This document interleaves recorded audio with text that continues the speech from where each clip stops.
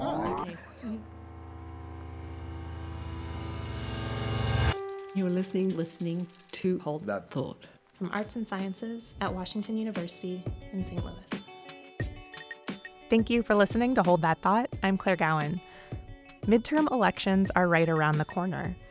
This election cycle, there are many issues that voters care deeply about, one of which, of course, is the economy. According to most news outlets in recent days, the economy is doing well. But how good is the U.S. economy really? To answer that question, I turned to economist Steve Fezzari. I am Steve Fezzari, professor of economics, chair of the Department of Sociology, associate director of the Wiedenbaum Center. The Wiedenbaum Center at WashU supports research related to the economy, government, and public policy. Fezzari recently gave a talk for the center that inspired this episode. So let's start with the basics. When most of us think about the economy, we're really thinking about jobs and employment. What's the story with jobs right now? If you look at the unemployment rate, it is now at the lowest level it has been since the 1960s. As of September, that's 3.7%. Historically speaking, a really good number. Most economists say that this number below 4% is a very good number. I think the expectation is it's not going to go a whole lot lower than that. Maybe it will, but if it didn't, I think people still think this is an economy at the current point that would be operating roughly at full employment. So far, so good. So let's zoom out to the bigger picture. What about GDP? How quickly is the economy growing? Those numbers have been good. The second quarter number of 2018, which is the most recent one we have now, was 4.2%. So it actually grew about a little over 1%, but we basically multiply by 4 to get the annualized rate. Again, so far, so good. You know, it looks pretty good. It looks pretty good by those measures. So what does all this have to do with politics? Ahead of the upcoming election, Republican candidates and their supporters have been pointing to these numbers as signs of a job well done by the Trump administration. President Trump himself often makes this claim. The president is claiming that the economy is maybe the best it's ever been, and his policies deserve credit. These claims are not entirely accurate, Fezzari says, but they're also not super surprising.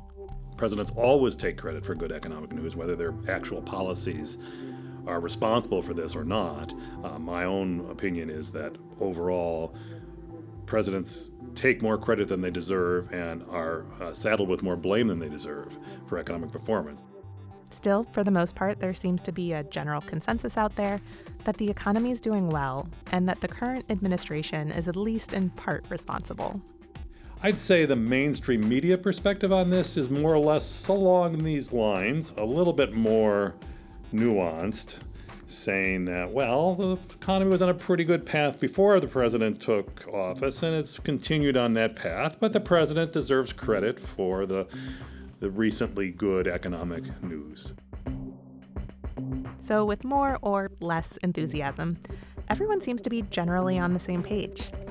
So, should we stop the episode? Does the conversation end there? Not quite.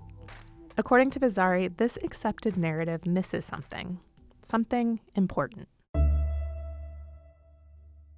What this perspective misses is that we lost a lot in the Great Recession. It's been more than 10 years since the beginning of the financial crisis. But according to Fezzari, no current economic picture is complete without that context. The Great Recession was historic, the biggest downturn in the U.S. economy since the 1930s. What happened beginning in 2007 was simply not like other economic downturns the country has experienced. So usually, or at least if we looked at past experience in recent decades, you'd think, okay, this is bad, but we should snap back.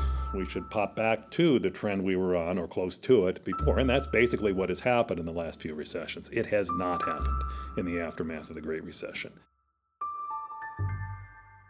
Imagine the U.S. economy as a car. It's sort of a silly analogy, but bear with me for a minute.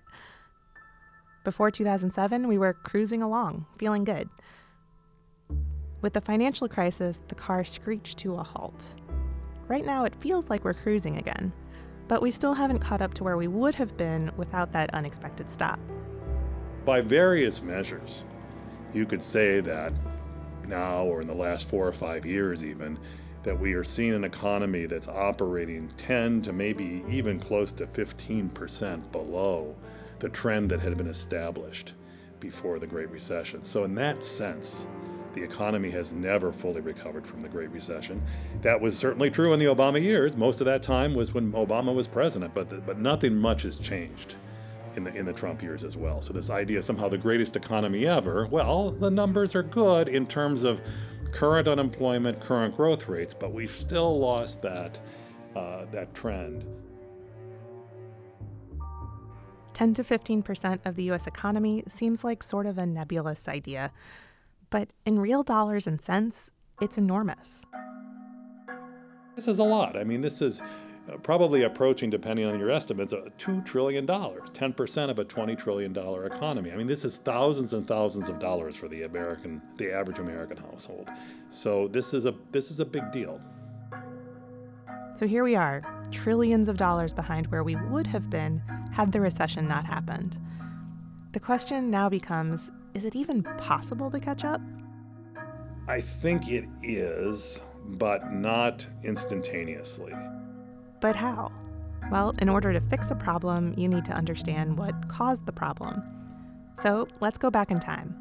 What happened? What caused the Great Recession? That may seem like a huge question in itself to tackle, but according to Fazzari, there's actually a pretty quick way you can sum it up. Well, I think there's a pretty obvious answer. Households were borrowing like crazy prior to the recession. So really going from my point of view, starting back in even the late 1970s, certainly by the mid-1980s, household borrowing and debt-to-income ratios started to rise, and it got extreme in the late 1990s and the early 2000s. When the financial crisis hit, they lost that. The borrowing was shut down almost immediately. And there was a massive deleveraging, we say, of the household sector with defaults and borrowing dropping dramatically. So if people can't borrow as much money, they can't spend as much money. And that, to me, is the obvious direct cause of the Great Recession. To this day, Fazzari argues, household spending has not recovered. He's looked into this in his own work. Our research is measuring what we call household demand, where we're trying to really focus in on the actual cash spending of the household sector. And that's anything that a household will basically write a check for or use a credit card for to pay for. Everything from new house construction to, well, everything. Cars and washing machines and meals out and buying the kids' school supplies and just everything in this sense. And it's that broad measure which is way below the trend that was established before the Great Recession. By this broad measure, U.S. households simply don't spend what they used to. The result, Fazzari says, is an economy that is, in reality, more stagnant than it appears. Household spending, the demand from the household sector, which is by far the biggest part of the economy, is still way below the trend that it was following prior to the Great Recession. So we've lost that demand. I think it would be good. I think we could stimulate our economy more if we were able to regain, some of that trend of household spending. But again, the question is how? How do you get more people to buy more things? And how might a government help make that happen?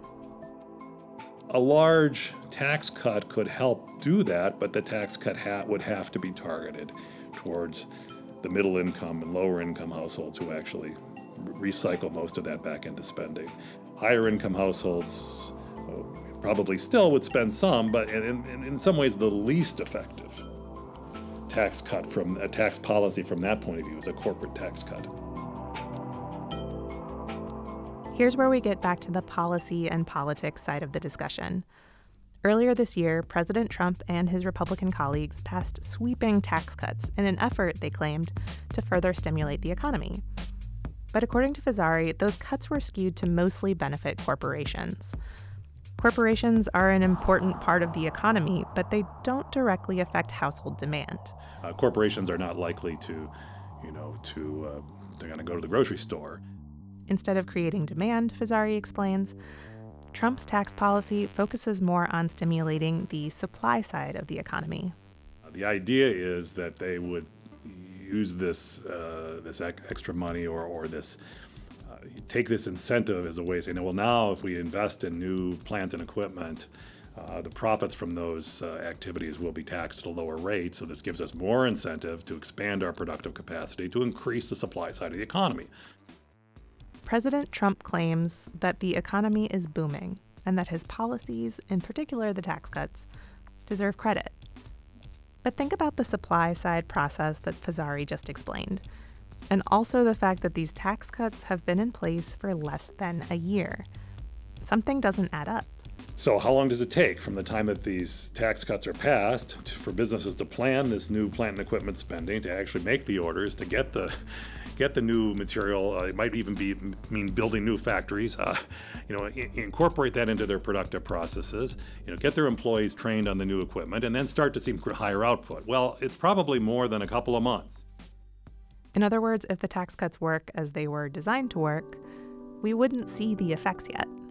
It really is too soon to see those supply side factors. I mean, many economists, including me, are somewhat skeptical that this effect is going to be all that large. But the jury has to be out on that, I think, for a few years before we can start to really try to assess the independent effect of these tax cuts on business investment, which, let me tell you, is a difficult thing to do anyway, but certainly very difficult to do in just a few months.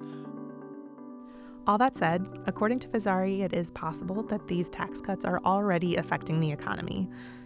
While the majority of the benefits go to corporations, middle-class Americans have seen a slight reduction in their taxes.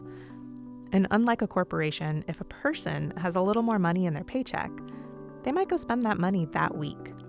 You can see the effects almost immediately. You're seeing middle-income families, on average, getting numbers probably $500 to $1,000 at an annual rate in these tax cuts. So you could get some kick to consumption from this. The interesting thing, though, is that if that happens, it's likely temporary. It's also not the argument that was used to pass the tax cuts. In fact, if you wanted to stimulate consumer spending, you would have had a very different structure of tax cuts, one that would be much more weighted towards lower middle-income people who are going to spend much more of this. We started this episode out with a question. How good is the U.S. economy really? So, 15 minutes in or so, 12 minutes? Are we any closer to answering that question?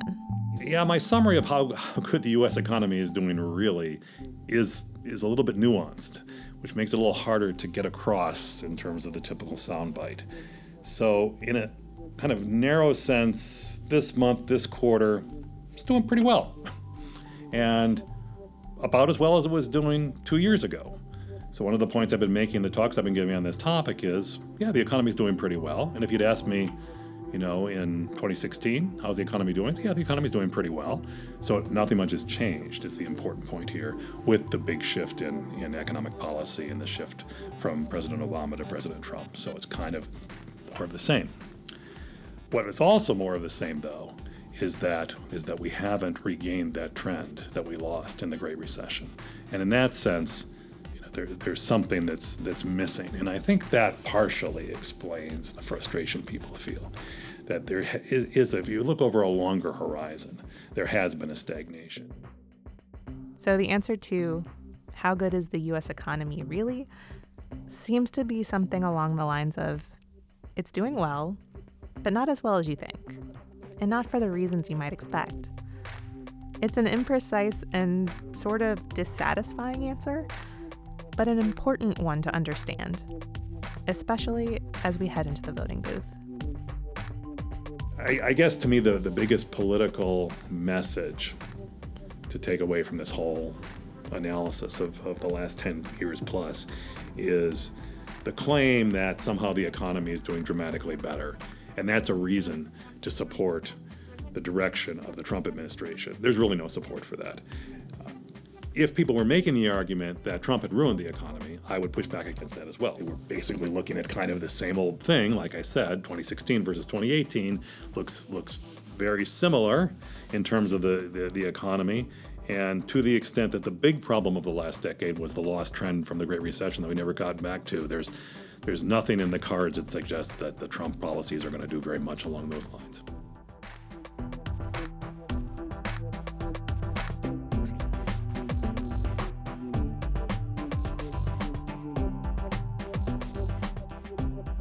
Thank you to Steve Fizzari for joining Hold That Thought.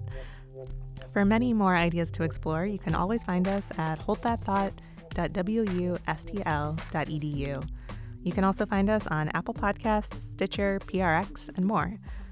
On the off chance that this talk of elections is making you feel nostalgic, be sure to revisit our 2016 election episodes, including The Hidden History of Trumpism and How to Forecast an Election. Don't forget to vote on November 6th, and as always, thank you for listening.